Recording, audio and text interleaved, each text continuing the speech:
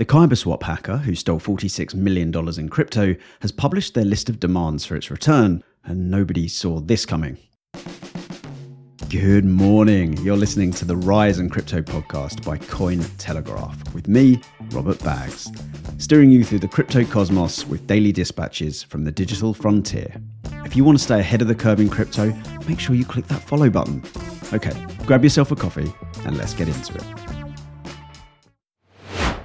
Okay, we've got highs, lows, and absurdities today, so here's what's on the docket. Michael Saylor's MicroStrategy buys $600 million more Bitcoin. Pando is a late entry to become the 13th US spot Bitcoin ETF applicant. A CoinGecko study shows 75% of Web3 games have failed in the last 5 years. November was the most damaging month for crypto theft at $363 million. And the KyberSwap hacker publishes their list of demands, and it's wild. We've moved into December and the year is drawing to a close, but business intelligence firm MicroStrategy has no interest in winding down. They have just bought another $600 million worth of Bitcoin. If you're not into investing, you might not be familiar with MicroStrategy, but their co-founder, you might be. It's Michael Saylor. Michael Saylor has been one of the chief champions of Bitcoin for several years. Here's a little background. In July 2020, on an earnings call for his company MicroStrategy, he announced he wanted to buy alternative assets instead of holding fiat currencies. He was primarily interested in gold and Bitcoin. So in August 2020, MicroStrategy bought 21,454 Bitcoin for $250 million. Since then, they have been buying BTC constantly with cash. They've sold off other assets to buy more, and they've even taken on debt. The last time Saylor revealed his personal holdings, he had 17,732 Bitcoin himself. But his stockpile is dwarfed by MicroStrategy's. And Saylor tweeted yesterday, MicroStrategy has acquired an additional 16,130 BTC for $593.3 million at an average price of $36,785 per Bitcoin. As of the 29th of November 2023, MicroStrategy now hodls 174,530 BTC, which was acquired for $5.28 billion at an average price of $30,252 per Bitcoin. You know when someone's being that transparent with their investments, they've got a good reason to be. And the reason is this. MicroStrategy owns $6.6 billion worth of Bitcoin at yesterday's $37,726 price with a $1.4 billion profit. I bet you Michael Lewis is lurking somewhere nearby Saylor, because if Bitcoin goes to $100,000 in the near future, which is what Saylor suggests, he's getting his own book and adapted movie. Yesterday, Braden Lindrea wrote up an interesting piece that is well within my wheelhouse. According to CoinGecko, over 65% of Web3 games have failed in the past 5 years. The study in question looks at games launched between 2018 and 2023 and found that although there have been 2,817 Web3 games launched, only 690 of them have any active player base. CoinGecko defines a failed game as one that has a 14-day moving average number of active users that is less than 99% of its peak, which seems fair enough. Many of the original games that saw initial popularity have more or less died, but plenty still have healthy player bases, even if it doesn't match up to the all-time highs. The report did say that the rate of failure has slowed in 2023 after peaking in 2022, and that the lower failure rate could perhaps indicate a stabilization in the state of Web3 gaming. So other than this podcast, you almost definitely have no idea who I am, but this is my area of expertise. I started a website called Token Gamer in 2018, which was solely concerned with blockchain technology in the games industry. Back in 2018, there was precious little around, and what was being created was pioneering the use of blockchain. Then, play to earn ruined everything. Truly. Suddenly, every indie developer was trying to create the next hit with the express intention of making a small fortune for very little work. Games were not going through their typical development cycles. They were rushed to market with store-bought assets and a copy and pasted white paper. They deserved to fail. But now we're starting to see Web3 games mature as studios interested in creating great games that happen to harness blockchain technology reach the alpha and beta stages of their clients. We've also seen wild success with games that aren't advertising the inclusion of blockchain and NFTs. Games such as NFL Rivals, which has dominated the Apple App Store charts, for instance. So to me, the 75% failure rate actually seems a little on the low side for what I expected, but I do think we're seeing a stabilization of Web3 gaming, and this is by virtue of the studio's primary intention not being money. Okay, I'm going to stop there before I go off on a complete tangent, but this is a topic I will be discussing at NFT NYC in April, so if you're going to be there, look out for that talk.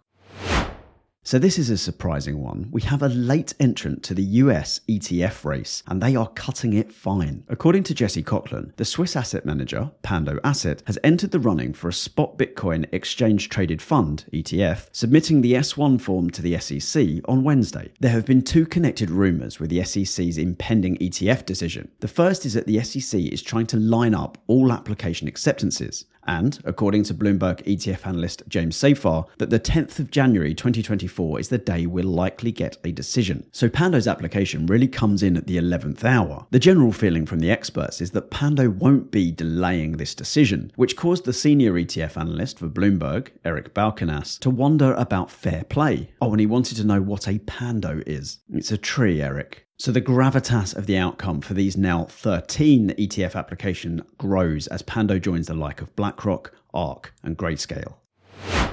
If it felt to you as if this month I was talking a lot about crypto theft through exploits and hacks, it's because, well, I was. Certic, the Web3 security firm, yesterday released a breakdown of all the exploit, hack and scam incidents in crypto in November and found that we've just had the most damaging month of 2023. $1.1 million was stolen via exit scams, with $750,000 of that through SAI Pro and $291,000 of that through To The Moon, whatever that is, or was. 45.5 million was stolen from flash loan attacks, with 45 million of that coming from the KyberSwap hack. And then a staggering 316.4 million was stolen from exploits. Poloniex was hit with $131 million. The HTX Hiko bridge we discussed last week was hit for $113 million.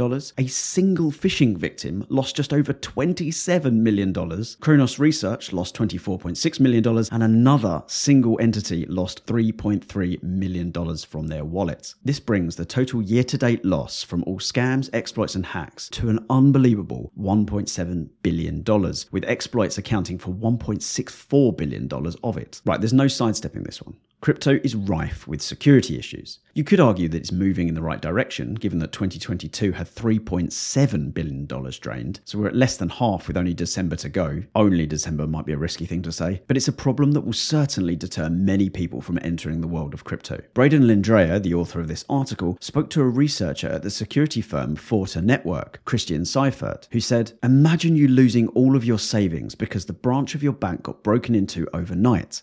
You wouldn't bank there. I often worry about the older generation in my family when it comes to online banking, let alone crypto." Right, here we go. On Wednesday, I covered one of the craziest, and if it doesn't sound too callous to those affected, entertaining stories in crypto this year. KyberSwap was hacked using an exploit that Doug Colkett called an infinite money glitch. The hacker made off with $46 million of crypto, though KyberSwap's team managed to recover around $4.6 million worth. KyberSwap then employed the curious tactic that I called hitting with the carrot. They first offered the hacker 10% of the total amount hacked if he returned the rest. I don't know for sure how that all pans out legally, but that sounds as if the hacker could get $4.6 million without the risk of imprisonment. However, as smooth as that generous drink went down, the chaser was a bit rougher. KyberSwap threatened that they could track the hacker down and that the person better take the offer or law enforcement and cybersecurity teams would get him. The hacker didn't love this and then left an on-chain message that blew my mind. Go back to Wednesday the 29th episode if you want to hear it in totality. In essence, he didn't appreciate the hostility and said if they want a treaty on the 30th, they need to be nice. Well, the 30th arrived and so did the proposed treaty. And I'm going to go out on a limb here. It's not going to be accepted. I don't want to summarize this. It's too good. So here is the full message. To all relevant and interested parties, I thank you for your attention and patience in this uncertain time for Kyber, the protocol and DAO, as well as Kyber, the company. Below, I have delineated a treaty for us to agree to. My demands are as follows. Complete executive control over Kyber, the company. Temporary full authority and ownership over the governance mechanism, Kyber DAO, in order to enact legislative changes. My current wallet address is fine for this. All documents and information related to company and protocol formation, structure, operation, revenues, profits, expenses, assets, liabilities, investors, salaries, etc. Surrender of all Kyber, the company, assets. This is both on-chain and off-chain assets. It includes, but is not limited to, shares, equity, tokens, KNC and non-KNC, partnerships, blogs, websites, servers, passwords, code, social channels, and all creative and intellectual property of Kyber. Okay, I need a breather, so I spoke to the author of this article, Ezra Reguera, to get his thoughts on the absurd soap opera. So KyberSwap hackers' antics are definitely some of the funniest things that we've covered in crypto right now. So the hacker steals over 40 million, and then the Kyber team threatens to involve law enforcement, and they respond saying that they need to be fully arrested first before they can discuss. And then he says the Kyber team needs to be nice and be civil before they can talk. Like, yeah, you just took millions and you can't really expect them not to be mad. And now he's sending all his crazy demands, like he needs full control of the company and all of their assets, and promising things like doubling the salary of all the Kyber staff. And one of the things that really got me is that when he said he'll pay the executives and wish them all well in their future endeavors. And anyway, this thing is really far from over. But in the end, while it's really funny to onlookers, I can only imagine the grief that those who lost their funds to this guy is feeling. So I hope in the end the investors will be able to recover their funds. Honestly, I'm not even sure this treaty could be executed, even if the top dogs at Kyber wanted to. Whose name would be on all of the legal documents for Kyber if, for all intents and purposes, the CEO is necessarily anonymous? And to whom would all of these forfeited assets go? Whatever the case, the hacker has said this is their best and only offer, and that the KyberSwap team have until the 10th of December to decide. If not, the treaty falls through, as they put it. So, I guess no treaty. Though with this story, who knows what the next chapter holds? Right, you're up to date. Consider yourself informed. Thank you for listening to the Rise in Crypto podcast by Cointelegraph. If you're enjoying these daily updates, please make sure you let us know by following, subscribing, leaving a review, or writing an on-chain treaty of appreciation. Have a great weekend. Let's do this again Monday.